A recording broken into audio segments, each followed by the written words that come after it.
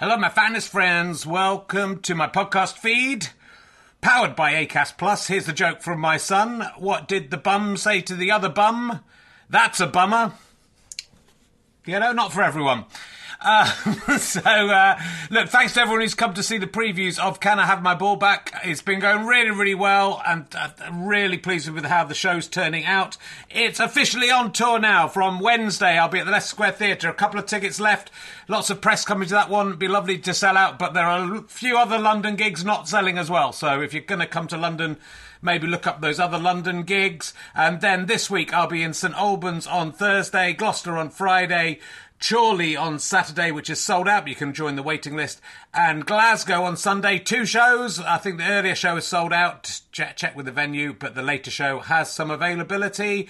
Come along if you can. If you enjoy these podcasts and like them being free, then the great way to pay me back is to buy a ticket to a show or buy a download or a book from gofasterstripe.com.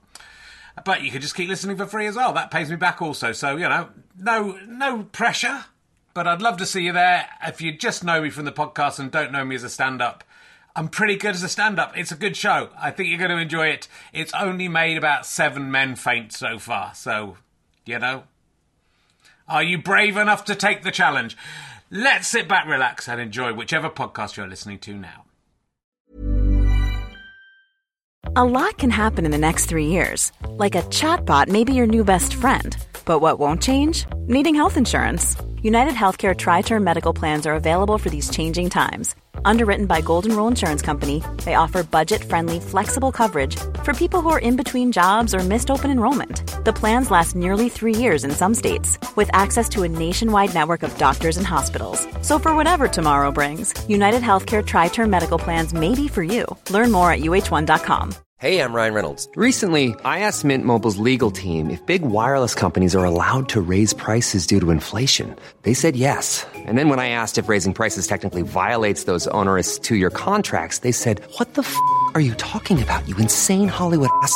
So to recap, we're cutting the price of Mint Unlimited from $30 a month to just $15 a month. Give it a try at mintmobile.com/switch. $45 up front for 3 months plus taxes and fees. Promo rate for new customers for limited time. Unlimited more than 40 gigabytes per month. Slows full terms at mintmobile.com.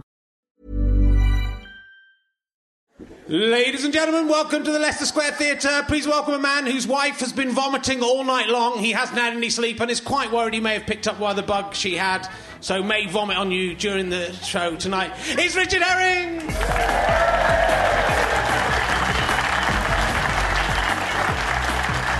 Oh yeah, I don't need sleep. No illness can hold me back. Welcome to Richard Herring's Leicester Square Theatre podcast. Or as I know, some cool kids I saw. I was at a pop concert, a Mick Jagger concert, and the kids there were calling it Leicester Pub. That's good. It's been quite a week. I have no sleep today, so this should be an interesting. Not because of my baby, because of my wife, who some would say is no. Okay, we'll go there. And I've got a lot of excitement. The Limmy episode went out the week that I recorded this, and a lot of people were seeming gleefully happy that in that episode, which I recorded in July, I predicted that there would be a terrible shooting. I was doing a joke about shooting. I said, there'll be another one when this goes out. And there was. And everyone's going, oh, well done, you predicted that. It wasn't really a prediction so much as just a rueful observation of the fact that there's one all the time. So it wasn't really. But given that I am Nostradamus, this episode will go out on the 28th of October. And I'm pretty certain in the week this goes out, a major political figure or royal member of the royal family will be shot dead. So that's my prediction for this week. If it comes true, I win the fence as well as the barbecue. So, Dennis Healey died in the week of 98 years old. Dennis Healey. I don't know if some of the youngsters are aware of him. I'd actually met him on a tube once. He was on the tube, that's the kind of guy he was. Within the last 10 years, so he must have been in his mid to late 80s. And I saw him. I was sitting down and he was standing up, so I offered him my seat out of respect for all the work he'd done. He said, "Oh, you saying I'm an old fart?" And refused to take it. So that's the kind of guy he was. I got this through the door. So as you know, I'm quite a sceptical person, but I got a leaflet through my door in Shepherd's Bush for the famous astrology centre. And if this guy it's by a guy called Ravi Shankar. I'd wondered what he'd been up to. He's been quiet for a few years, so it's good to see he's back. He's moved away from being dead and playing music. and moved into astrology. But surely if he's any good as an astrologer, he would know that I don't believe in astrology and wouldn't have posted this through my door. It would save him. If he's a good astrologer, he would just post it through the door of people he knew were going to book. He'd just look into the future, see who booked, what their address was, and just do the 10 leaflets so that he can't. But it makes me think maybe he is a really good astrologer and he knows that even though I don't believe in him, I will still go. Why would he have posted this? So I am going to go and see him because, otherwise, why? That's how good he is as well. He knew I would, and he did. I quite like the things he promises. It's 300 years traditional. Don't know what that means. But he can help you out on all sorts of things. My favourite bit was, are you disappointed meeting astrologers and not getting solutions? I am disappointed in that. It's like he knows me. Then please come and meet God-gifted spiritualist Pandit Ravi Shankar and get permanent solutions to all your problems. I mean, that's a pretty bold... Not just...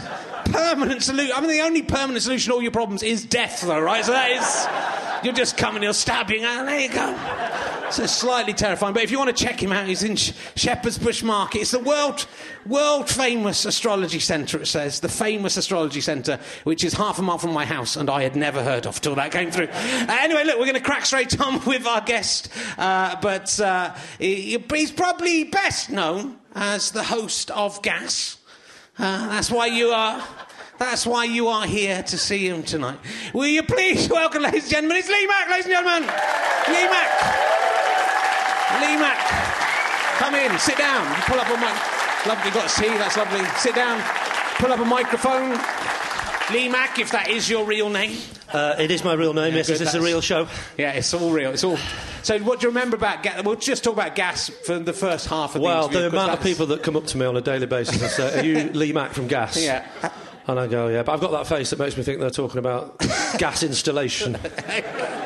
No, that was what, about 97? I mean, you've done research, you don't remember it, do you? I don't really remember it. I barely remember it, and I was the host of 2 series. But there were some good people in it. There was, yeah. Peter Kay, Tommy Tiernan, I think, did it. Yeah. The Mighty Boosh did it. Well, they weren't the Boosh then. They hadn't been separated then. There was just one person then. Who else did it? Oh, I can't remember. Was it a stand-up show? It was a showcasing the new talents of Britain. On Channel 4. That's the way they build it. Good. And they got me in to host it, and I've been going for about 2 years, and I would be the first to admit that I wasn't equipped to do that at the time. And also, if you can be bothered Googling it and looking on a thing called YouTube, I don't know if you know about that, Richard. Okay, yeah, I've seen some stuff on there. You can see me, and I am about 9.5 stone. Right. And here I am now, 20 years later, I'm now 50% more of a human being. Not spiritually, I should add, than I was back then. I'm 50% heavy. I'm 14 stone now. Yeah. Well, it goes up and down. That's what I've discovered. My career or the weight? Yeah, well, no, yours is fairly going. Well, since Gas is going. Since Gas. But it went down after that. Yeah. Because the best thing about Gas was that you could introduce, because there was a producer, and I used to love just going, this is Sandy, she's the producer of Gas. And that for me was enough to warrant doing 2 series of it. I think you should have done more series. That is. So I've been reading your book. Why are you filming the audience? Just for fun, just in case they do something interesting. Just because people can't believe. I thought it was like on player cam. I thought you specifically want to know what that woman was doing. People can't believe that blokes like that come to the show.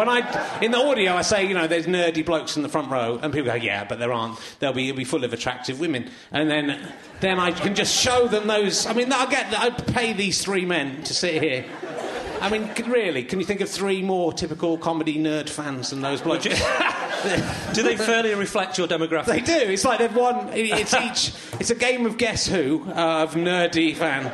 Do they wear glasses? Yeah. Oh, it's all of them. Have they got a beard? Only one of them's got a beard. Weird. Are they there every week? Yeah, pretty much. Yeah, they're not obsessed. Richard, you can't have it both ways. I don't think they're going to kill me. They're just going to reach in a normal way. I think the sentence, they're not going to kill me, is all right. But if it's got the word think in it, it gets me a bit edgy. Yeah. I don't think my dog will bite you. Well, I'm slightly scared of them. I mean, I know him less than the others, so he's more of the, he could be a Dave Chapman, kind of Mark Chapman sort of figure. I'm not giving you an autograph, mate, just in case. quite a clever joke. So that's quite. I've been reading your autobiography. It's good. Have you? I wasn't gonna. Yeah, of course you were. Research. I wasn't gonna, and then I thought, I'll get the first chapter free on Kindle. Yeah. And then it was. To be fair, Richard, you get the whole thing for about a quid. I know. It's £5.49. I want you to know I spent on you. What, Kindle? Yeah. Really? And I read. I was going to just do that for free, and then I thought, no, it's good. I'm going to read another couple of chapters. So overall, today I'm being paid £5.49. You are. No, of course I'm going to get about 20th of that, aren't I? Okay. There is a fee as well. You'll get a fee, so don't worry. Do I get a fee for this? You get a fee. I thought it was genuinely just get me out of bath time at home. Everyone does. I was hoping you'd talk a bit too long and I'd miss bath time. I genuinely worked that out the way before. If he goes on a little bit too much, I could just miss bath time. There's about a 10-minute window. Do you not enjoy bath time? I love bath time, but, it's about to my wife bathed herself. Come on! The glasses have been worn tonight just in case I need to do that now and again. No, I do enjoy bath time, but is there any activity you do with the kid? Well, you've got a little baby, but as they get older, you'll realise that bath time, cleaning their fucking teeth. Well, I think that cleaning their teeth should stop at about 6 or 7. I don't mean forever, they should do their own. I'm not that northern. So, come on, clean your teeth. But my wife insists that we do it properly, so we get right in there, and I'm like, and I've got to do it to 3 children. Oh, God, I've only got one child, and she's only got 2 teeth, so it's quite easy at the moment. I actually have to extend it. I do all the rest. I do the top as well, even though there's nothing up there. I've only got one wife, and she's only got 2 teeth. Horrific accident it was, but anyway. But it's a very interesting. But you had.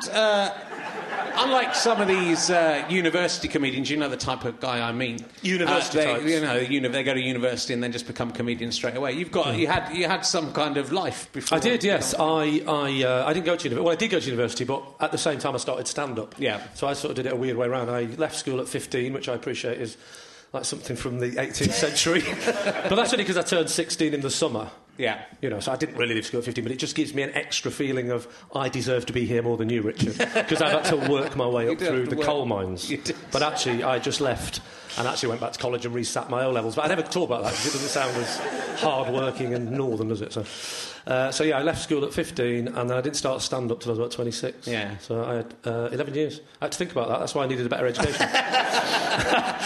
So, yeah, I did work. Yeah. You're going to list my jobs? I've found out a few of them. OK. This is quite an obscure one. You picked apricots. I don't think you've mentioned that in your biography. No, I worked... Most people... I mean, I'm not going to lie. I've done many interviews over the years, and everyone always mentions the fact that I once worked with Red Rum and rode him. And you've gone straight in with a fucking apricot story. Which is dull. I'm surprised it didn't make in the book, I would imagine it was just on a list. I don't got any anecdotes about it. I found it in one interview on the internet. Yeah, I haven't read it about in the book. I've probably got an anecdote about all the jobs I've had, but the reason I don't mention the apricots is it always goes nowhere. Because I always go, the apricot picking, well, I used to pick apricots and... do you know... occasionally raspberries, and that's all I've got on that. Do you know apricots contain cyanide? That's apple pips, isn't it? No, it's apricot seeds. Because I nearly choked to death on an apricot. So that's why I was so interested in the apricot story. Because I could have blamed you. It could have been very slow burning. Did you choke to death on an apricot? Stone. Not the apricot. You didn't just put the whole thing in. Although you could... during your gorging days? It was recently. I was very tired from looking after the baby, and everyone was out, and I was eating an apricot. And I've never eaten an apricot, like a fresh apricot, before. Right. I was amazed to see them. You wouldn't be as amazed. You'd seen them back in the 1980s. But I'd never... I saw one in Tesco, and I couldn't believe my eyes that they were selling fresh apricots, because I'm from the 1960s when they came in tins. Yes. And now they come on trees, apparently. Yes, they do. Still in the tins, though. Yeah. You've got to pick the tins off the tree. And so... I'd never eaten an apricot, and then I ate this apricot, and then I was so excited and a bit tired that I accidentally ate the whole thing, and then I realised what I'd done and was convinced that it was lodged in the back of my throat and I was about to die. And I was embarrassed, because I realised people would find out I'd been eating apricots. What's wrong with eating apricots? I thought that's like a bit vain, isn't it? Apricot. What? Eating apricots, are you? Not apples and oranges, not good enough. I'm glad you're dead. I'm glad you choked. You've slightly got a high opinion of yourself than you should have. Yeah. I won't worry about that, Richard. I think people generally have an opinion of you that's not going to be changed with an apricot. They will. Those people would never dream I would eat an apricot. If they knew I ate apricots, they would turn against me. Them three would, wouldn't they? They would. They've never eaten a piece of fruit in their life. Imagine if this next week was the only week they never came back. Didn't like the apricot business. I always had him down as a non-apricot man. They might have gone home and eaten some apricots and died. There's cyanide in it, so I'd eaten an apricot stone. I was terrified, but there's only a tiny bit. You see, because all right, so it wasn't apricot. You do it choking. You just thought, it contained cyanide. I thought I was going to choke, and then it didn't choke, and then I went on Twitter, and then someone told me they contained. I think if they contained enough cyanide to kill you, you would have found out by now about not eating them. They wouldn't sell them in the shops, would they? Might say warning, contains cyanide. It wouldn't be a warning. They would say, don't sell them. They contain cyanide. It wouldn't be a warning. It's not like... if you ate all of the apricots in the shop and Richard, there's one thing... die. Listen, Richard, don't get into an argument with me about apricots. Okay. If there's one thing I know more than you about, 3 months I spent up a tree. Yeah. Came down at night. Obviously, I'm not an owl. I imagine apricots grew on quite a small tree, that you could just walk and pick. Yeah, Richard, I used to think that. I used to be like you, naive. Yeah. Well, let me tell you, those trees are big motherfuckers. What? Where in the north were they growing apricots? In Australia.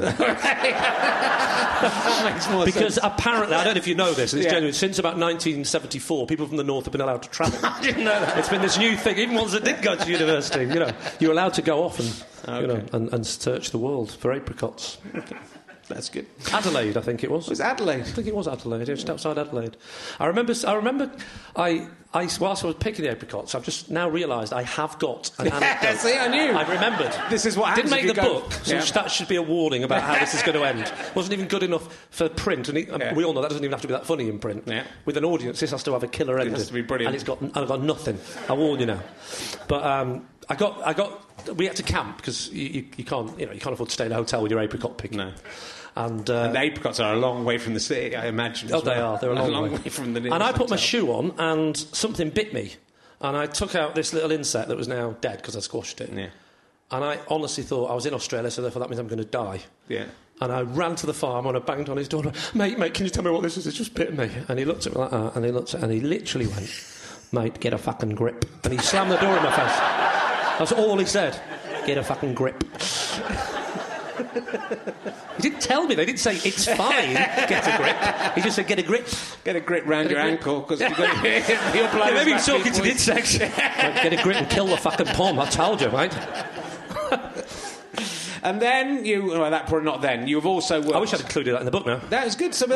I choose the stories that you haven't written about, and then I'll get something good. I know that you're going to come up with... I'm sorry to be anal, but that's annoying me. Can I just do that? Because I think it's going to fall, and I'm going to waft into the three mental fans at the front. If it would fall, it's meant to fall. That is the thing. That has been carefully... When you think about it, that guy, I've written a Metro article about this, and I've shown this on this show. He's got a very good advert out. Ravi Shankar has done very well out of this, so he was right to post it through my door.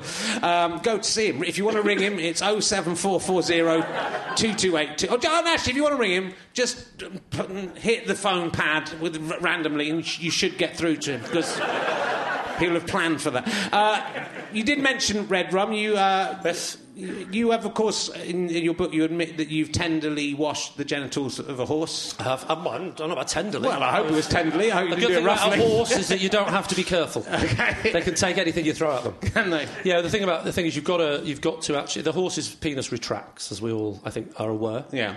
And so to clean it, you've got to sort of get in a bit. Yeah. So you have to wet your sponge, squeeze it tight. Because I actually did. I was told to clean its backside. I didn't personally look after red rum. It was one of the many. But the horse I was cleaning, they said you've got to clean its backside, and I was like, I was on £26.50 a week. I thought that is too much for that money to be cleaning a horse's bottom. Do you know what I mean? So I'd be doing this for free. Yeah. So I sort of wiped its bottom, Yeah. and then I put the sponge down. I thought, well, I've done my rite of passage. I've shown that I can do this job. Does And the he horse- said, what about the penis? Wow. I said, mate, let me finish with the horse. No, I said, they're coming very handy, these. I wish I'd actually worn them all the time. I actually had to, you have to go, and I said, where is it? Because he's in there, and I went, oh, for God's sake, so you get in and you have to give it a thing. And then years later, I told that story on a TV show with Frankie Dettori on the show. Oh, yeah. And I said, you know what you have to do with the thing? And Frankie Dettori went, someone has wondered, you happy you don't have to do that? Oh, don't you?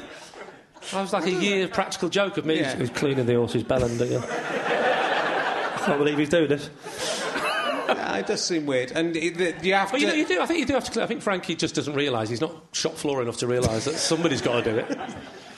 He's just, if anyone should be doing him, if a horse easy has reach, wouldn't it? I've got to bend down. I heard a horse has a dirty penis, that presumably creates some drag in the race as well, so that the additional horse smegma... When it comes to drag, I would say an aroused penis would cause more problems. Yeah. I once got a horse aroused, not deliberately, but I was told to take this horse down the road. Now, I brought him down the road, and he got aroused, and...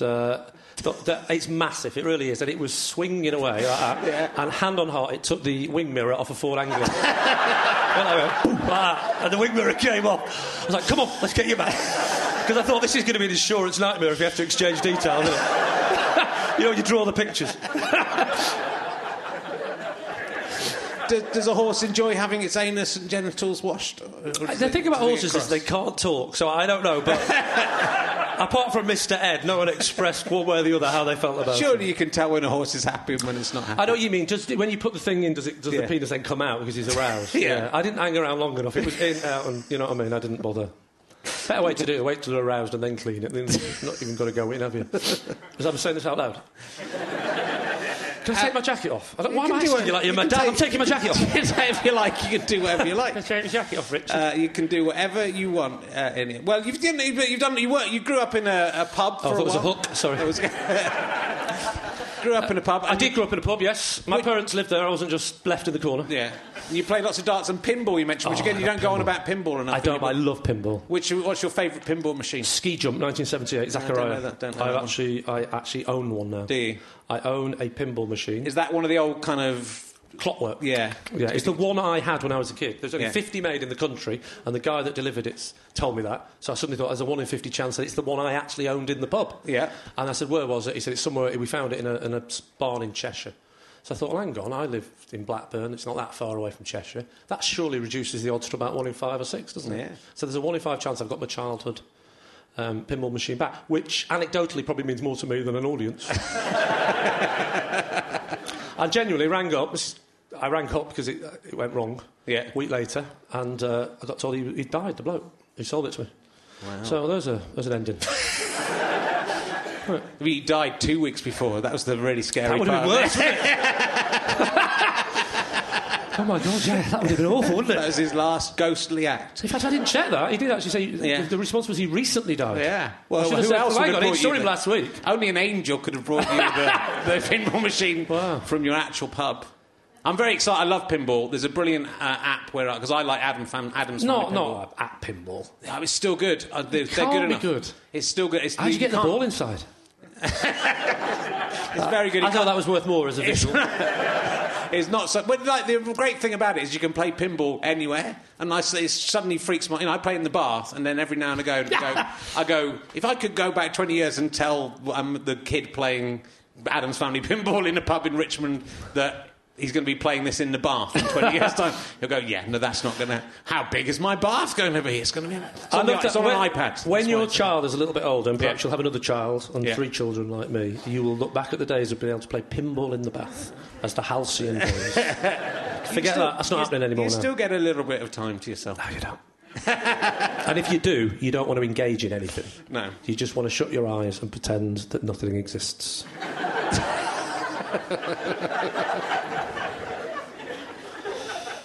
Right, kids. So I thought I should say hello to the kids in case they're watching. They might be watching in the future. They might be. Might be watching in the past. This will be online. They could be. Never know. Anything could happen.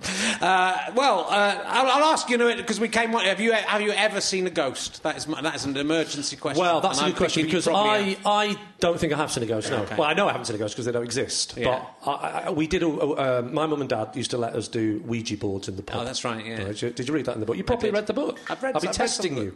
Along the way, every now and again, just be warned, I might say something like, just after my budgie died, did you read it in the book? You go, yeah, I never had budgie. Okay. So just be warned. Don't think everything I say is in the book. It's my way of testing, telling the truth. Right? Okay. Never mentioned the apricot picking. We did. My mum and dad used to do lock in the days that pubs used to close in the afternoon. Sometimes you'd have a lock-in, wouldn't you? And the locals would stay round and would shut all the windows. It would be all dark in there. And my mum and dad used to do the glass upside down, the Ouija board. Yeah.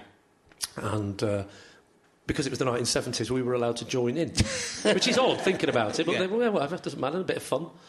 And so we contacted the spirits because you it soon starts moving, doesn't it? Yeah. And they said my dad was after a hidden document. I don't know why. Something to do with some legal case. He had to find a hidden document, a document that he could not find anywhere. That's all I know about the story. Yeah. It sounds more interesting than it actually is. But this spirit said, it's in the attic. He hadn't even been asked the question. Wow. It's in the attic. It wasn't in the fucking attic. We didn't have an attic. But that's not the point. Something was telling us it was somewhere high up, even though we hadn't even asked it a question. Wow. We just said, hello, is anyone there? It's in the attic. Kind of thinking my dad was desperately trying to find this document. I say document, I mean stash of porn. It could be in... It didn't say which attic it was in. There's a lot of attics you'd have Might to have been the check. shop. Yeah. Attic. Oh. You never know. I also... Could have been Arctic. And then we It could tried it. Not been able to spell. We did the one where you join your thing at the seance. Yeah. And we were in a different pub then. We moved around. And this pub had a big stairwell that led up to the top attic. And whilst we were doing the seance, a roll of wallpaper came whizzing across the floor from below. So it went and then shot across the floor. It could only have happened if some spirit had done it or my mum had thrown it up. Now, you would say, well, I think my money's on your mum throwing it up. But we were kids. And for years afterwards, I said, come on, tell me. She's still... I promise you, I didn't throw that thing up the stairs. And that is definitely turns a ghost. out she fucking did. So, I don't believe in ghosts, but I believe in lying mothers. Yeah. Well, I'm sure you play the same tricks on your parents. And Bobby Ball played your pub. Cannon and Ball played your pub. I love Cannon and Ball. Yes, Cannon and Ball. Yeah, I do as well. Yeah. I really did. And Cannon and Ball, I'm going to try and open this whilst holding a mic. That's not possible, is it? Cannon and Ball, before they were famous... If you can wash a horse's penis, you can open a bottle of water. Is that your catchphrase? Yeah. It is. And they played the pub, and they met my dad, and obviously they don't remember this, but when I told Bobby... Because Bobby Ball now plays my dad in the sitcom. He does. And Bobby... When I told him the story, he said, we definitely would have played that pub. He remembered the pub, and... So my dad would have paid him 30 quid or whatever. Yeah. And Bobby Ball, you went on Pointless with Bobby Ball. Did anyone see this? Richard Osman brought it up when I talked to him about it. This genuinely makes me angry. My children are obsessed with two programmes, Doctor Who and Pointless. Yeah. And they've always said to me, please, if you get a chance, will you go on either of those shows? Surprisingly, it's been a bit easier to get on Pointless. So I went on Pointless, and they don't come and see the shows, they're quite young. And my wife, drove them, which is pretty good in her condition. And we went 3 hours in the worst traffic possible to Elstree Studios. And the show was delayed because we were late, and the kids sat there and they were so excited to meet Richard and Alexander. Everything was just so exciting, and here I am on point, impressing my kids. And I'm sure you know, but does everyone know the format where you start off at that end, you go to that end, and then you go back along the line, back to the beginning? And Bob said to me, can I go first? I'm nervous. I went, all right. So Bobby goes first, and the question is, name a word. Have Richard already told you this? Yeah, but tell it again. Sorry. No, it's so I didn't realise that shit had done my anecdote. Not everyone listens to every single one, and it's still good enough to hear twice. Well, basically, he said, say a word that ends in son, S-O-N. And Bob went, Appleson. And Alexander said, what? He didn't...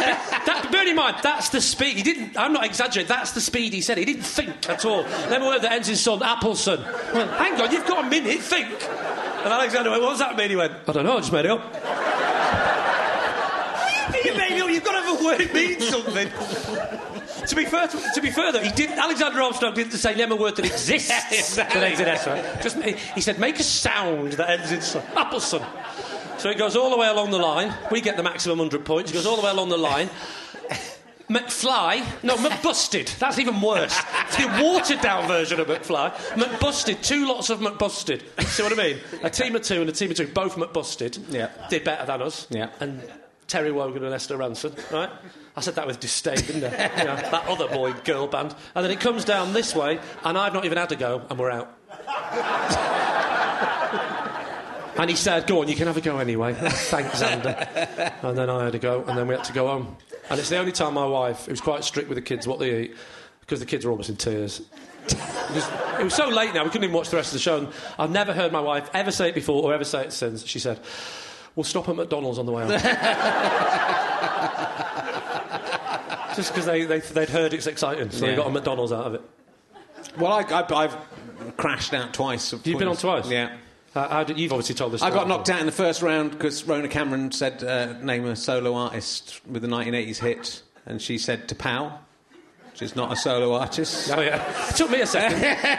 The clue is in the title because it's the at the beginning, so it should be a noun. It's the power, isn't it? The power. The power, yeah. The power. And then I had to take a bit of a punt to get under 7, and I went for Brian Ferry, but his number 1 was as Roxy Music. But I had a. You thought you might have had a solo hit in the 1980s? I thought he did Jealous Guy under his own name. I was 90% certain he did Jealous Guy under his own, and I knew it was definitely 1980s, and I knew it was definitely number 1. What about Joe Dolce? Well, Joe Dolce was. I thought of Joe Dolce straight away. Why didn't you go for it? Because then I convinced myself it was the night. I remember them doing a parody of it on Tiz Was, and I thought I only watched Tiz Was. Would that have got you less than 7? Yeah. Oh, what's the matter, you? I thought.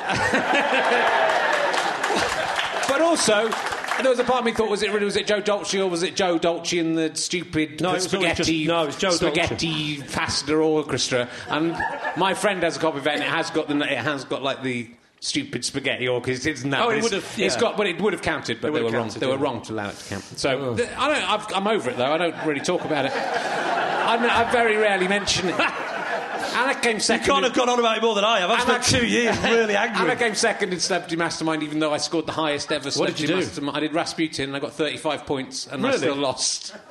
How many questions can there be about the songs of Boney M? There were none. But I was ready for that as well if they'd asked. One size fits all seems like a good idea for clothes until you try them on. Same goes for healthcare. That's why United Healthcare offers flexible, budget-friendly coverage for medical, vision, dental, and more. Learn more at UH1.com.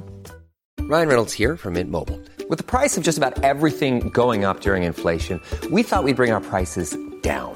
So to help us, we brought in a reverse auctioneer, which is apparently a thing. Mint Mobile Unlimited Premium Wireless. How to get 30, 30, bit to get 30, bit to get 20, 20, 20, bit to get 20, 20, bit to get 15, 15, 15, 15, just $15 a month? Sold! Give it a try at mintmobile.com/switch. $45 up front for 3 months plus taxes and fees. Promo rate for new customers for limited time. Unlimited more than 40 gigabytes per month. Slows full terms at mintmobile.com.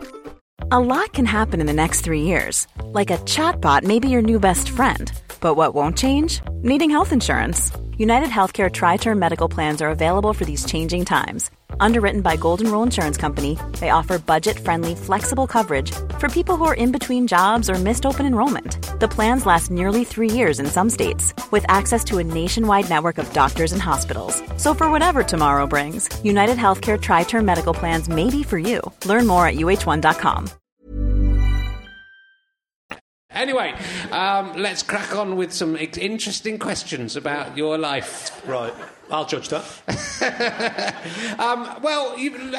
Let's talk about the sketch show, which is kind of interesting for lots of reasons, right? So this is probably your first... The backhanded compliment. There's lots of interesting stories behind it, because it was your first major TV thing, or the first you're forgetting thing... Gas. Yeah, I did forget Gas. Gas. I did Gas in the mid to late 90s, and then I'd stopped doing telly, which was...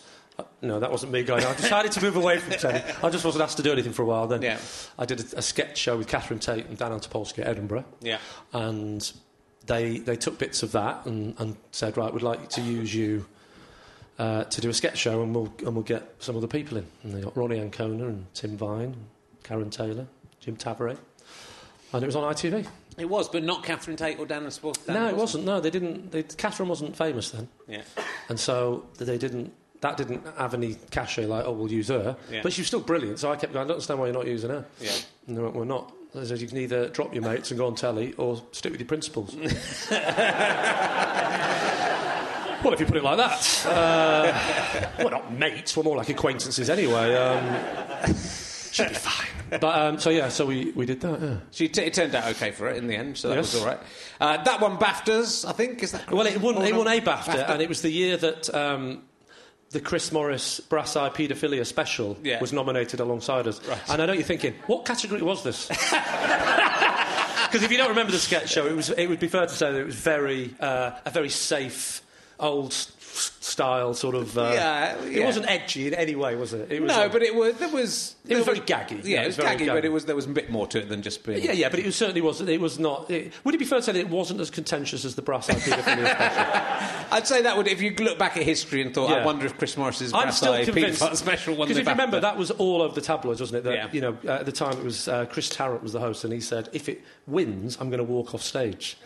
And he made a real thing of saying, I'm really anti the paedophilia thing, not the sketch show. Yeah. So, it turns out he didn't give a monkeys one way or the other about us. But it was a big news item. And the part of me, still convinced that the reason we won it, they just went, let's just play really safe. What's a really non-contentious nomination? And they went the other way, and they went for us.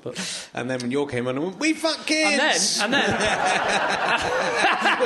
we've all been fucking them backstage. That would have been... Why didn't I think of that? But we... But then, so we win this. So I won a BAFTA, and it's the only BAFTA I've ever won to this day. And so I took it home, and I was very proud of my BAFTA. And then I started going to like other people's houses that were in showbiz, and they had BAFTAs, and theirs was shiny, like a gold shiny colour, right? Yeah. And mine was like a very dull, chocolatey sort of brown colour, matte, you know. Yeah. And I picked theirs up, and that's quite heavy, that, isn't it? And mine's quite, you know. And what had happened is, when we were doing the sketch show, we got one BAFTA, and the director took it, because, as we all know, you know, the best thing about the sketch show is which way the camera's fucking pointing. And every time he got us, never got the audience accidentally or the roof. It was always aimed directly at us. No, he was a great director, he deserved it. But we obviously, egos, we were going, where's our BAFTA? Why can't we have one? And Henry, normal, who made the show at Baby Cow, and we kept going on at him, going, come on, where's our BAFTA? We want a BAFTA. And at the end of the series, we all got a goodie bag, and we opened the goodie, and he got us all a BAFTA each. And to buy another BAFTA, I think they're like £1,000. You have to buy them off BAFTA. Yeah. And I thought that's a very generous gift, you know. And then years later, I'd see these other BAFTAs, and go, that's not like the other BAFTAs I wanted. And then one day, and this wasn't long, it was only about 3 or 4 years ago, the thing toppled forward and smashed. Now, bearing in mind, a BAFTA's made of metal. And there was bits everywhere. And I looked at it, it was like plaster. Right. Painted like little plaster stuff, you know. Yeah. And it turns out he just got the props man to make 5 copies of it. And just give them all to us. So we got like a prop BAFTA. And now I feel like an idiot because, you know, some showbiz people have been round to my house and looked at my BAFTA. Yeah. And they're probably gone away going, he's made it. That's not a BAFTA. He's made that. He's not won a BAFTA. Well, who was he against? The Brass Eye Paedophilia? Surely that one. I think so, yeah. He's made a BAFTA. Do you want to know any interesting facts about the director of... it was right next to my toothpaste Oscar. Nick Wood, the director of... Nick Wood, yes. He played the baby in the film of The Railway Children. Now, whoa. The Nick Wood? Nick Wood played the baby in the Jenny Agutter Do Railway you mean Children. just somebody else called Nick Wood? No, I mean the man who directed your show. But why is it that after the years and years... You don't mean... Nick Wood didn't do the sketch show. Nick Wood does Not Going Out. Oh, does he? OK. You're thinking of Richard Bowden. Oh, no, I'm thinking of Nick Wood. I am thinking of Nick Wood. Oh, right, so Nick Wood was the... Nick Wood, I thought he was the director I've been of the working with Nick Wood for 10 years and that's never cropped up. Yeah, well, there you go. Next but time I'm you quite see shallow. I don't really talk to the director. Next time you just said that, I didn't even know his surname. I hope I'm right. It's the same guy. Would it cropped up, wouldn't it? He directed one of our things, Fist of Fun, or This Morning Rich, Not Judy. Yeah. And we did a question. He directed our show. Yeah. He directed Mr. Blobby's Christmas special video, and he was natural progression. And he was the baby in The Railway Children. We did a quiz to anyone who could find the connection between those 3 things. Nobody could find the connection. Well, I never knew that. I must stop. He was the baby. Do you know what's annoying though? If he watches this, he might go, "I've told him that story 7 times." He never listens to me. I'm surprised he hasn't. If I was the baby in The Railway Children, I'd go on about it all the time. Would you? Yeah. I hope he doesn't watch this, and I can... Next time I'm with him in a meeting, I can go, do you know, it's always bugged me, but you remind me of somebody. You weren't the baby in The Railway. Give it a go. And if I'm wrong and I've got the wrong person, it'll be doubly amusing if that's the case. And he'll go, no, that was Richard Bowden from the sketch show. You met Alan Sugar as well. I read in your autobiography. Yes, I did. I'm obsessed with Alan Sugar. Right. And I quite like your Alan Sugar story. But he's quite an interesting man on Twitter. You don't like Twitter, do you? But I don't do Twitter. On Twitter, I mean, I don't do Twitter for the simple reason that I can barely be bothered keeping in contact with people I know. I can't extend that to strangers as well. Yeah. But no, Alan Sugar did. We did Graham Norton together, and he. It was me, Graham Norton, and I mean, obviously Graham Norton was on. Me, Alan Sugar, and Billy Connolly's wife. I always say the wrong one. Anderson Stevenson. And Pamela Stevenson's now a therapist. And he was mocking that. Oh, Alan. He was mocking it, saying, well, it's not really a proper job. Not like me with my Amstrad email. Yeah.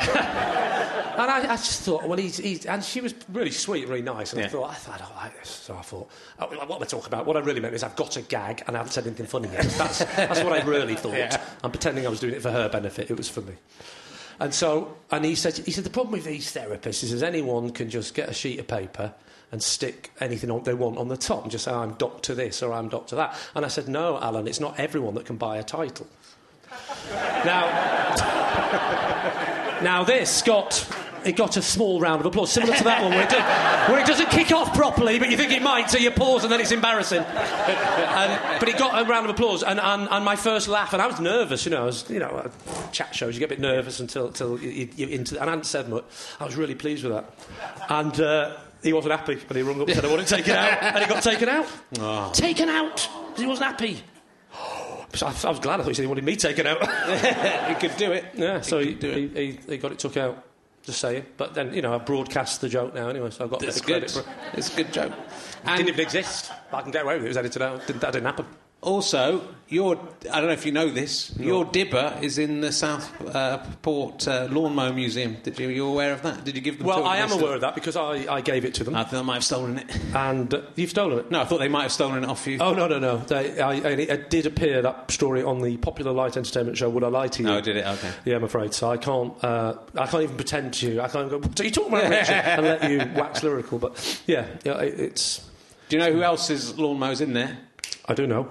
Brian May. Yeah. Do you know the answer to this? I know some. I know one Joe answer. Pasquale. Yeah. It is. It's Brian May and Joe Pasquale. I'm pretty sure Alfred Pierpoint, the hangman's... Well, he's from Southport. Is in there, yeah. He's from Southport. Is it only Southport? That's what he used to gaffer tape to the legs to make sure it properly worked. For the light ones. Stick a lawnmower on that one. But yeah, so I dibber, and I know most people now are going, I don't know what a dibber is, and I didn't until I donated it because I found it in the cellar, and I said I'll give that to the Southport Lawnmower Museum. And my wife said, well, why the hell would you do that? And I said, because I'm on Series 7 of Would I Lie to You, and I've run out of stuff. See you in a minute, I'm just going to go and punch it on. I do like Would I Lie to You a lot. Oh, good. But my wife won't watch it. Oh, bad. So it's annoying. But she likes it, but she won't watch it because you only have one woman on every week. So she won't watch it. That's not true. I think it's that. Why is it you, Lydia? I don't book them. It's your fault. You can refuse. I think that we definitely that isn't true because sometimes we've had a woman either side of me. But it's fair to say that women, as they are in all panel games, is the minority. It's not equal. I think in that show though, there's no because women are brilliant liars. I mean, the only reason not to have them on. Well, he gives and then he takes, doesn't he? The only reason not to have them on is because you would just know they were lying. Just go, well, it's a woman, she's lying. So you're a brilliant feminist, Richard. I love that. More rights for women because they're fucking liars. But no, it's true. It is absolutely true. But it's also, the whole thing about there's not enough women on panel games, but actually we don't actually have a lot of comedians. Full stop. The majority of people on the show are non-comics. Yeah, but then that broadens that more because there are more women. So exactly, so more reason to say that maybe we could have an equal mix. I've probably not studied the statistics. Is it definitely true that there's never been a case where there's born? No, of course there isn't. What am I talking about? No, someone said no. Well, the problem is the three main people in it who are all got an extremely good relationship between each other, and you wouldn't want to lose any of those three people. Are broadly so there's only speaking, four men. So you'd need one male guest, and it can never be more women than men. That's a good point. But it could still be two, and then she'd watch it. But all he's saying is you get one more viewer. Well, then tell us what's the ones that there has been two on. Okay, we Claire Balding and Miranda Hart were definitely on one. I remember that. We'll watch that one. But she'll still say that. She'll count up the number, and she'll count and still say it's only 2 out of 7. I'm afraid I don't do the booking policy. If it was up to me, there would be 6 women and 1 man every week. 1 man? 1 man, yeah? Yeah. And would it be you? Would you be the man? No, it'd be Rob Brydon. I'd have a night off. Okay, cool. I love a night off. It's great having a night off. But I really like it, so I have to watch it on my own when my wife's gone to bed. So it feels like a exciting bit of pornography. Except you and David. Is that what you're telling you're watching? Because the kind of stuff you watch, the kind of stuff you really watch, there's definitely more women than men. It is. She'd rather I watched the most sexist pornography in the world than would I like. Would she only watch if you're watching pornography? Does she insist there has to be two women in the bed with the man? Yeah. She does. I'm a lucky man. And you tried to run a marathon unsuccessfully? Yeah, I'm jealous. You've run one, haven't you? I have, yeah. Yeah, I've got back into running recently, yeah. You're right, I do look svelte. But well, weirdly, I ran a half marathon. I was meant to run a half marathon today.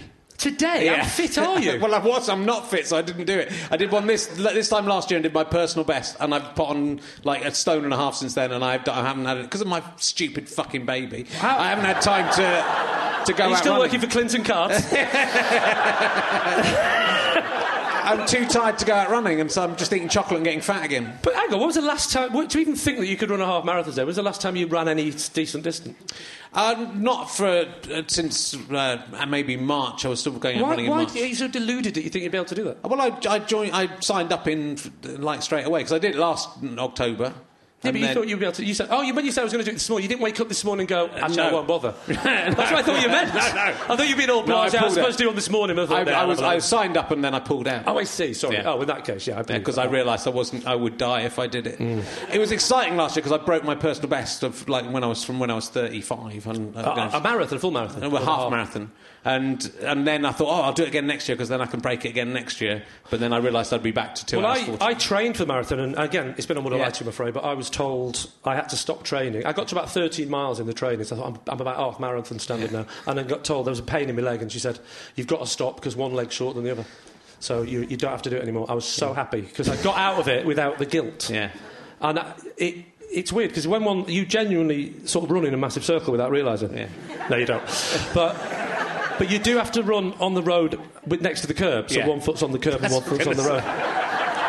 It's very dangerous, that. If you can find a marathon that does that, there's a pavement all the way through.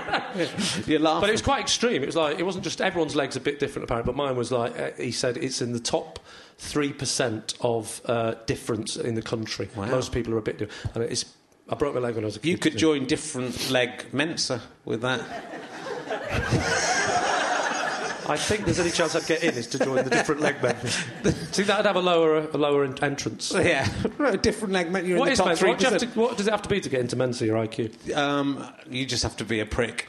You have to Somebody failed. You have to be the kind of prick. Did you apply? No. Of course you did. It's those logic You've done things. the test. I don't know. You have. Look at your face. I know I wouldn't do it because I can't do any of those ones where you have to imagine cubes as if you have to imagine three-dimensional objects off the page. Is it, what's that word? Non-verbal reasoning, is it that type of thing? I think it is. I think I'd do all right. I think I am a genius. So I think I would do all right. I've never tried. I did one. Did you? Online, just to see. Yeah. And I was good enough to get into Mensa. I should point out that I don't know what website I was on. It might have been someone that said, "Oh, yeah, this is Mensa, don't worry." Yeah. So, but it was stuff like, is this an orange? Yes or no? Yes, correct. So it was a bit dubious about whether it was the proper Mensa. That's different. But I was quite pleased that I did. I thought I'd leave it at that, and then there's a chance. I don't want to find out that I'm definitely not good enough to do it. Why don't we do it as? Why don't we do it as? Do it together and add up the scores. Yeah. And then still not get in. Yeah. We've both failed on Pointless. Not as bad as these me. Bobby Ball. Why would you pick Bobby Ball? I blame myself. It was stupid. I didn't get a chance to pick who I went with either time. I wouldn't have picked Robert Webb, you idiot. I got a pointless answer and then Robert Webb messed it up. Did he? What did he do? Yeah, he said he had to say a country that ended in a vowel. Is that right? What it was? I think it was. A country that ended in a vowel. A country that ended in a vowel. He went for Chile. What a prick. He only needed a score under 11. Well, it doesn't end in a Y. That is all right. Chile. No, but it was a high score. Oh, I see. I thought you meant it was incorrect. No, it's correct. I started doubting my whole life then. It's like... And when I said it then and there was a pause afterwards and no one laughed, I thought, does it end in a Y? Maybe it ends in a Y. Maybe it is spelt like the word chili. That's the problem with Bobby Ball. He just thought, well, no one will say Appleson. That's why he went for that, isn't it? And he was right. Yeah. He was right. No one has ever said the word ever. in the history of mankind, apart from when they're offering their child an apple. And that's two different words. Did you ever manage to find... It's because Tommy Cannon wasn't available. Did you ever manage to find... Did you ever manage to find the pub sign, the Centurion pub sign? It was...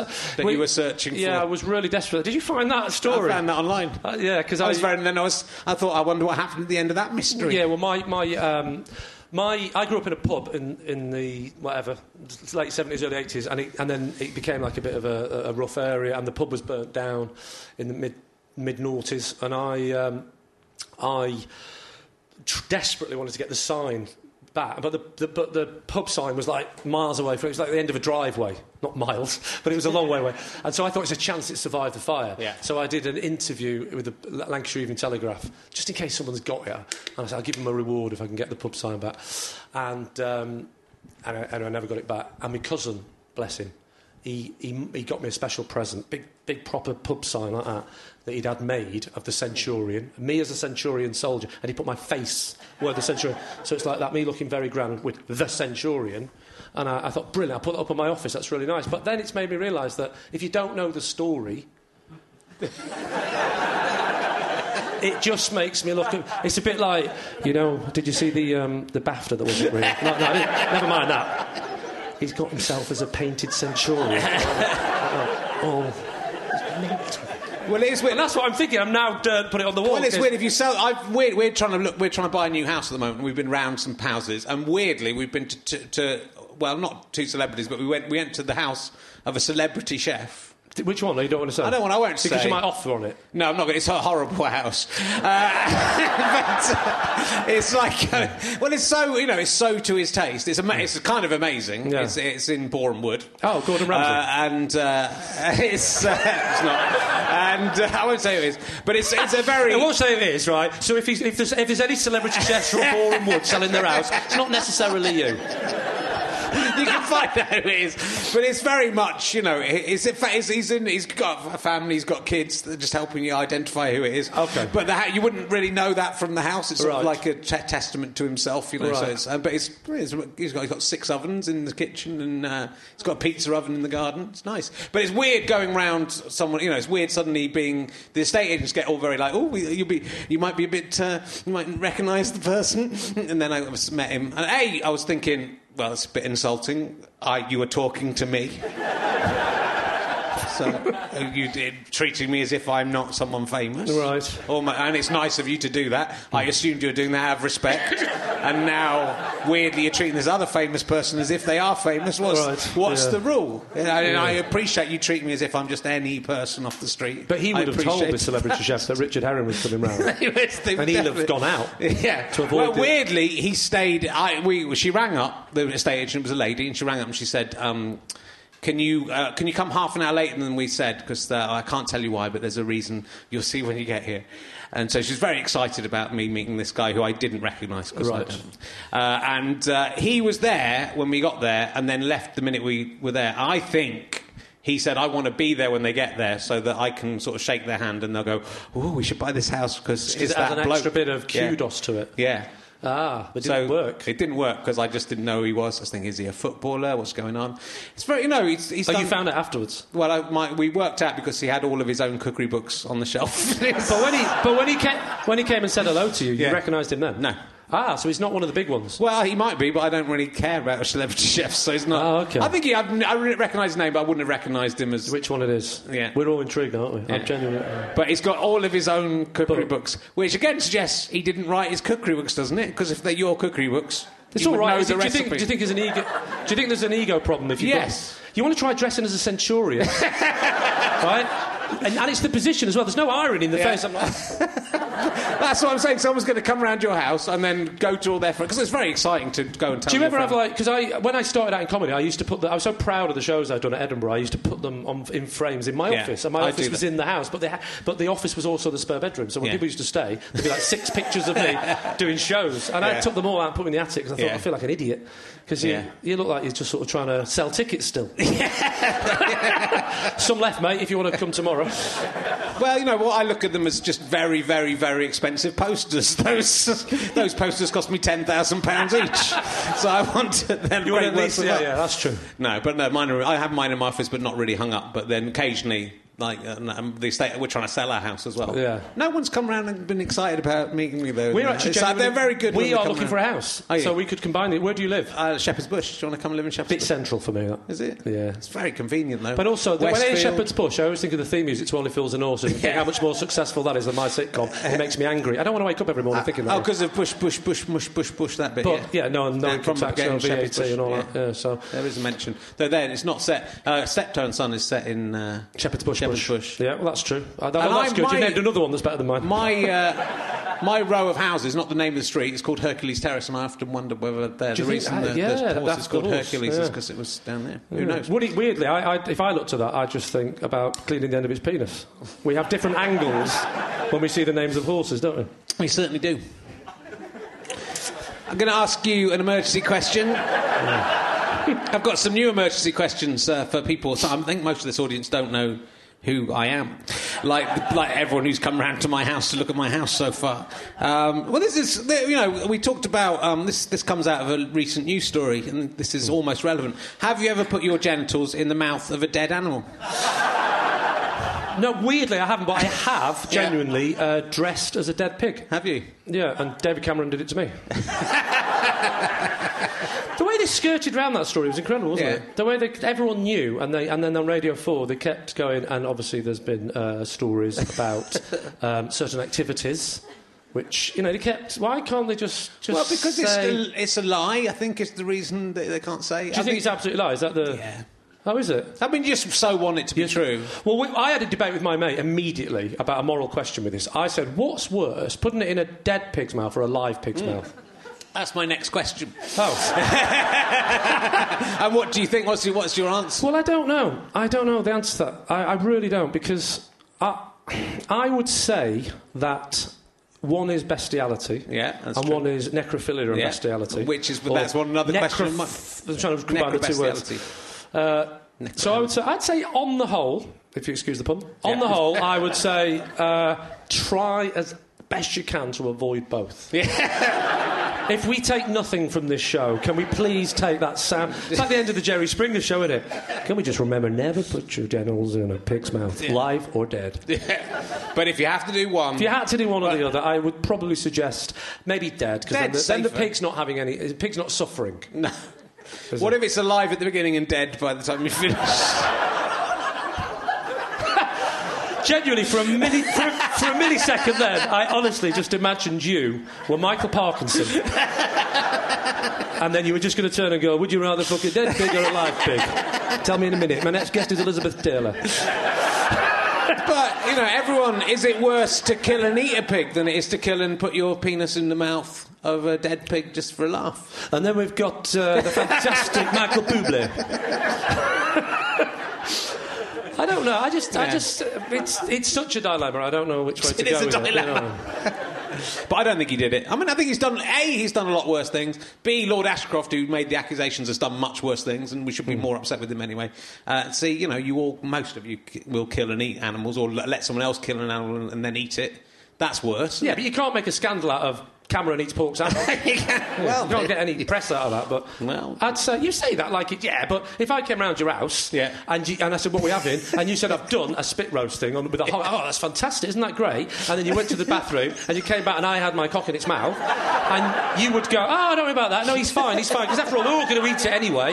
There's no difference between sticking your cock in its mouth and eating it, is there? You wouldn't say that, would you? You'd be shocked, and you probably wouldn't invite me round again. I'd be shocked, and I'd say, I wish you'd waited till after we'd eaten it before you did that. That is rude to do. That is rude to do it before. All right then. Let's go again. I come round to your house. There's a pig roast. We take it off. We eat it, but the head is left. Yeah. You go to the toilet. You come in. I've got my cock in it. Or your guests come in. You go, what are you doing? I'm putting my cock in the pig's mouth. Would you then go, that's fine, we've eaten? It depends. It depends. You'd still say it would be behaviour that wouldn't get me a It depends on your intention. If you can, what could possibly be my intention, Richard? We could all gone out and you might have thought, I know what will make them laugh. I'll come back. They'll come back in, and I'll have my cock, and then I'll go. It'll be my Isn't that just the perfect insight to the mind of a comedian? It'll be my... Isn't that the mind of a comedian? I was only doing it for a laugh. I don't care. She's 12. No. You misunderstand the joke, officer. Just because it's for a laugh, it doesn't mean it's... Sorry, you're like one of these TV pranksters that start bashing people in the head and go, no, I'm filming it for a laugh, you know. Doesn't make it acceptable. If it's your flaccid penis and you're going, oh, that's different than if it's your erect penis, you're going... Yeah. But the story wasn't David Cameron put his flaccid penis in the pig's mouth for light entertainment. The story was he did it... Well, he did it for a ceremony, didn't he? That's nice. It's all right, then. A lovely ceremony. Right, then. Let's do one more, then. You come round to my house... Pig roast, we've eaten already, the pig's head is left. You go to the toilet, when you come back in, I say, Richard, and I'm not laughing, there's no joke. I say, Richard, before you go, there's a thing we do, there's a ceremony. Would you please place your flaccid penis into the dead, already eaten pig's mouth? Would you then say, that's fine? Or would you go, that's not nice behaviour? If everyone else was doing it as well... That is peer pressure at its worst. It's literally in this case. Some of you are going to get that on your way home, and I want you to text me, I want you to tweet me and say, I got it, Richard, it was good. Can I just be the first to put my hand up and say that I didn't get it? I don't get that. Peer pressure. Peer pressure, because they're all peers, aren't they? All the David Cameron. Peers. Peers, like I peers. thought genuinely there was a famous pig called Piers. I did. I thought maybe there's a famous pig called Piers that I don't know about. Piers the pig. Yeah. And I was thinking in my head, he means Percy. He's fucked that right up. There's another type you eat. Percy. You can shove them in your mouth, can't you? That's not a problem. Percy pigs, yeah. They contain pig as well. They do. They do. They contain pork, don't they? Gelatin, whatever it's called. Gelatin, yeah. I know they don't contain pork. I'm not an idiot. Have a bag of sweets with some meat in it. Cheers. Got any jelly tots with some beef? You've been on Desert Island Discs. I have been on Desert Island Discs, yes. It was enjoyable. We do a version of that on this show, except it's called Desert Island Dicks. Desert Island what? Dicks. Dicks, right? Yeah. What 8 Richards would you take with you to a desert island? What?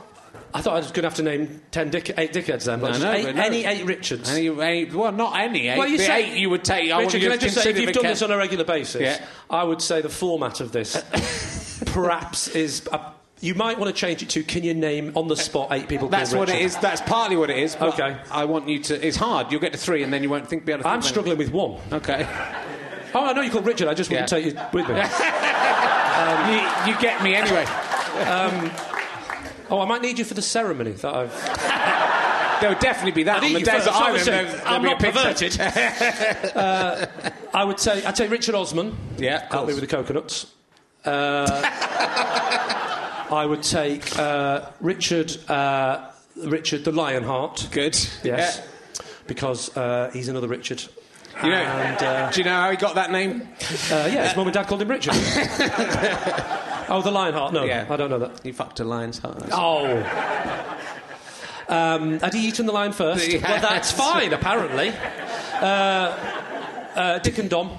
Yeah, because you can't have Dom, you can have Dick. But they're one person, like Ant and Dec. I'd need them both for raft making. Dick and Dom. I'd take... Rick Astley. Good. That's good. Yeah. Very good. And how many am I on now? 4. Maybe 5. Is Dick Whittington a real person? Yeah, he is. I've been to his house. Oh, I don't want to take him. I'm just making idle conversation. You haven't really been to his house. I have. It's down near... it's down in I thought he was the a fictional character. Am I the No, he was the Lord Mayor of London. Was he? Yeah. Did he really have a cat? He probably did have a cat. But that's made up, right? Did he really throw sweets at people? Because the one I saw did. He was violent. Really hard as well. Yeah. All I did was boo.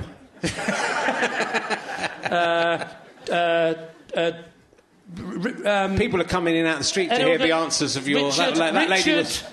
Richard Herring, Rick Mail. I'm already there, Rick Mail. I'll take Rick Mail. Can't have any help from the audience. You have to do another Richard 8. Hammond from you have to do the popular television programme Top Gear. Yeah. Richard Hammond.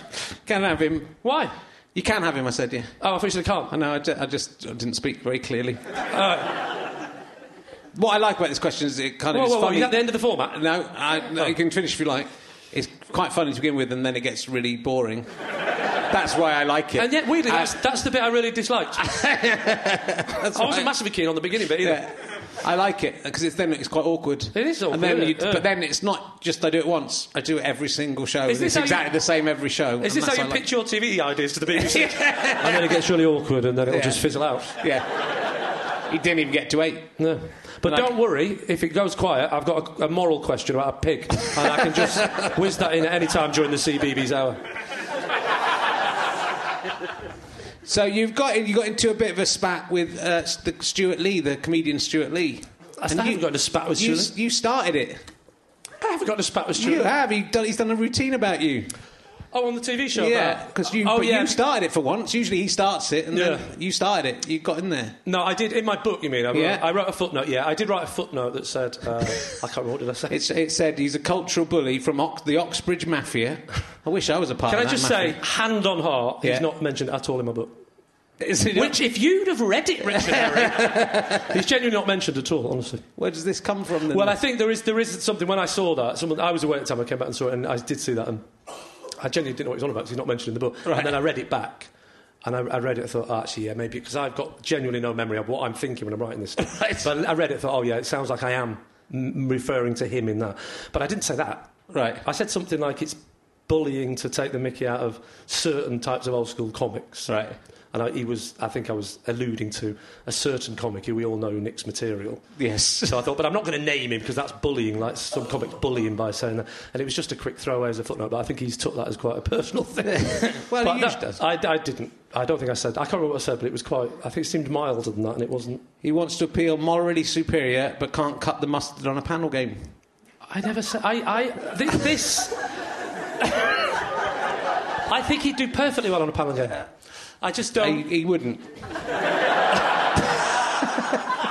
I think he's referring to an interview I did where they like stirring things up the press. So I did an interview where I said a lot of people... I mean, let's face it, if you're going to slag off panel games, you're not unique. It's quite a broad thing now. Yeah. I mean, your wife doesn't even watch them. No, she won't watch. She'll watch them if there's an equal amount of women. So no, she doesn't watch them. No, so no one likes them.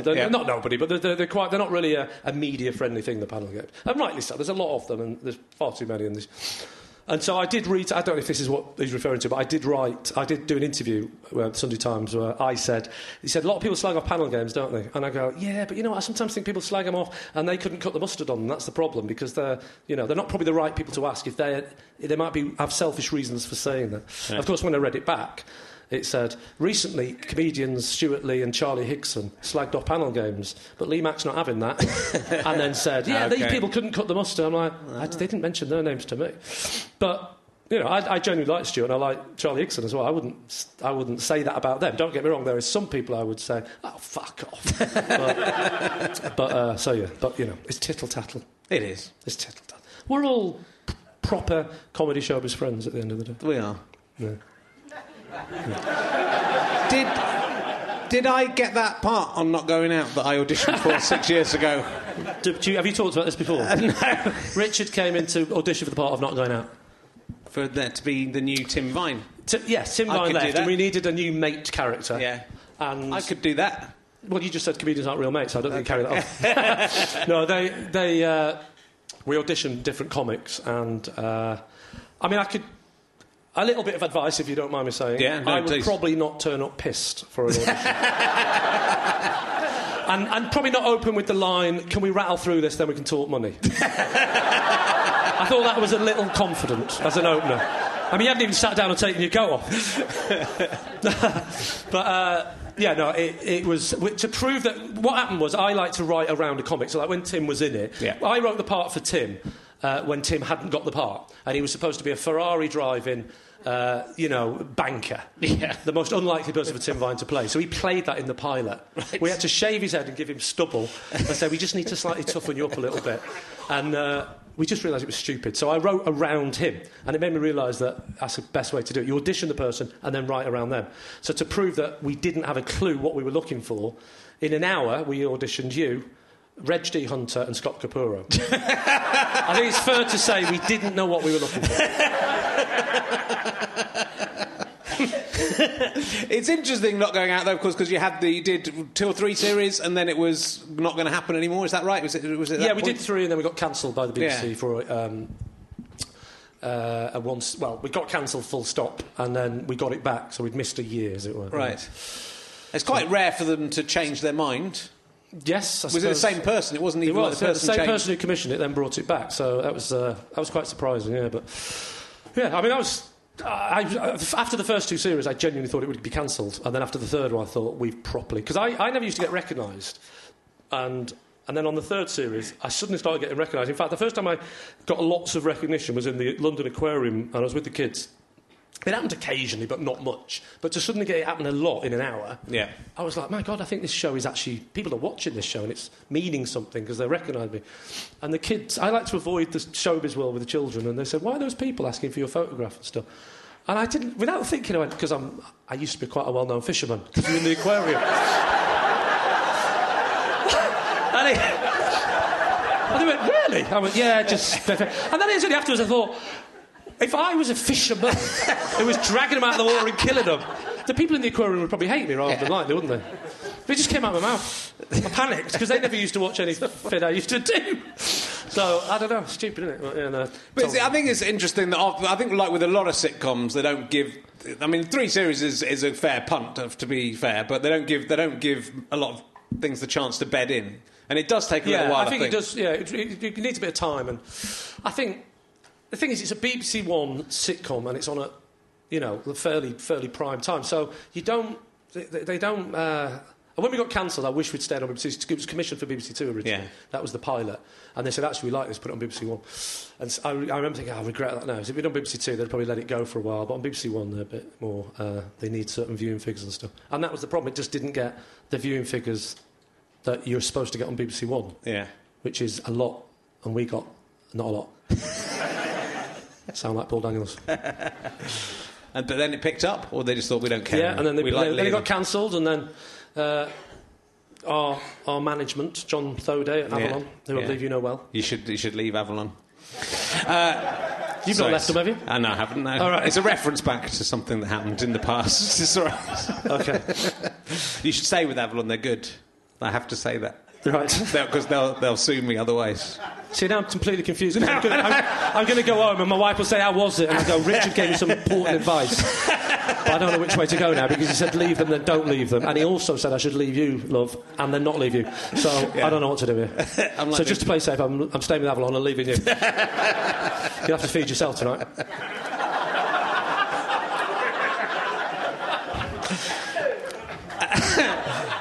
Are you going to do some more? You're married now in the sitcom. I'm married. We got married. We about bloody time. Thank you. You're an old man. You shouldn't be. Yeah, it's wrong, isn't it? Because I started writing this sitcom way before it was on telly, and so I was probably about 30, maybe 30. Yeah, 30. Or early 30s, basing it on what I was like as 25 or 26. And when I was younger, I was always sleeping on people's sofas and didn't have a job and I was always dossing at people's houses and sort of living that life of being with somebody that's quite better off than me, who's got a job and stuff. Yeah. And that's free apricots, though. I was apricot picking, yes. But then I suddenly thought, if you're lusting after... If you're playing a character lusting after your landlady who's 10 years younger, that's, I think, comedy and quite sweet at 30. I'm now approaching 50. It starts to become a bit weird. Doesn't it? Well, you know. I do know.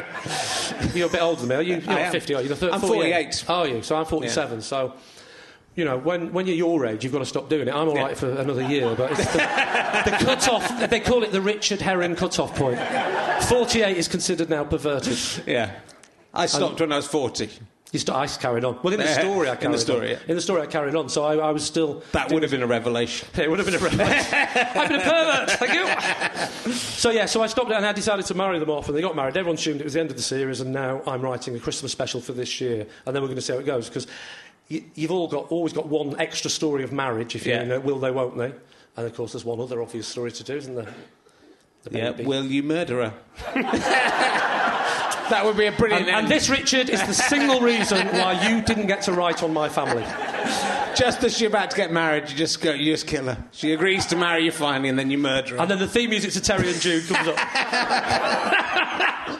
But it would be a good sitcom, you know. A lot of your material in the stand-up, or some of your material in the stand-up, is about you being a family man and being frustrated with your kids and wife a little bit, while still obviously loving them, and that's going to be a that's great sitcom. I just thought, you know, what do I know about now? And I don't know about being 25, dossing on the sofa, and so I thought I'll write about maybe the family. But I'm not necessarily doing it. We're doing a Christmas special, and I always do that thing where I struggle to write anything romantic because I'm a repressed northern man. Yeah. So like with the wedding, I thought, how am I going to do this? I've written for 10 years a sitcom, or 9 years, that has never really shown any romance because it's a will they won't, and then we never say it. Yeah. But now we're getting married. On the wedding day, the days you have to... And I couldn't handle the mawkishness of it, so I did an episode where I'm locked in a prison cell all day, and I actually don't speak to her for the whole episode. The only time I meet is right at the end of the aisle, and with loads of music playing. Quick kiss, we're out. Never spoke to her once in the episode. How repressed am I? And you're in prison even before you get married. So now we're doing the Christmas special and now she's... don't want to give it away, but it's the first 30 seconds. She's got fat. She's a proper actor. She bows a lot. She's I tell you what you should do. She's done a trolley dash at Greg's. What you should do a sitcom about? Why don't you do a sitcom where you are a centurion? Because you've already got the picture. I've got the poster. Yeah, that's it. I've got the poster. I wouldn't mind if you said that's what I should do. Yeah. I should paint on 8 o'clock the Pleasance. And then people go, sorry, it's a show. Because at the moment it just looks like I'm mad. I think there's even a crucifix behind. I'm the one that helped him. With the cloth, the wet cloth thing. That's what I'm saying I am. Yeah. I'm like the bloke that helped Jesus. That's me. Come in. Look at the pig. Eat the pig. Well, unfortunately, we are going to have to let you go back and wash your children and any horses' penises that may be... Can you make sure this isn't edited, is it? No. That's good, because I thought if you edit the first bit out about washing the horse's penis, I'd just keep that in. It's not a great way to end. Well, you've got to let your girl and wash your horse's penis. Elizabeth Taylor. Thank you very much for coming in. It's been lovely to see you again. Thank you. I'm genuinely excited that I didn't know I was getting paid. You are getting... This is the right result. Do you know how much you get? 250 quid plus VAT. No way. I don't bother with that. I'm all cash. I don't do the VAT. Yeah, okay. I think in this climate on the BBC, that's considered a minor crime. OK, ladies and gentlemen, just to be absolutely clear, at the VAT on, I will be... we live in an age now where just not even as a joke. Just to be clear. Well, it's all right if it's a joke. Like, fuck a pig, don't pay your tax. Ladies and gentlemen, it's Lee Mack. Hello. Lee Mack. Thank you. Goodbye. Thank you very much. Goodbye. It's over. Thank you. Cheers, man. Lovely. Cheers. You have been listening to Richard Herring's Leicester Square Theatre podcast with me, Richard Herring, and my guest, Lee Mack. The music is by Pest. Thank you to everyone at Leicester Square Theatre and everyone at GoFasterStripe.com as well. They are fantastic. Go check out all the stuff that they have got. It's produced by Dave Cribb. It's a fuzz. GoFasterStripe.com and Go and Sky Potato production for the internet. Tell your friends if you've enjoyed it. Even when we're on a budget, we still deserve nice things. Quince is a place to scoop up stunning high-end goods for 50 to 80% less than similar brands. They have buttery soft cashmere sweaters starting at $50, luxurious Italian leather bags, and so much more. Plus, Quince only works with factories that use safe, ethical, and responsible manufacturing. Get the high-end goods you'll love without the high price tag with Quince.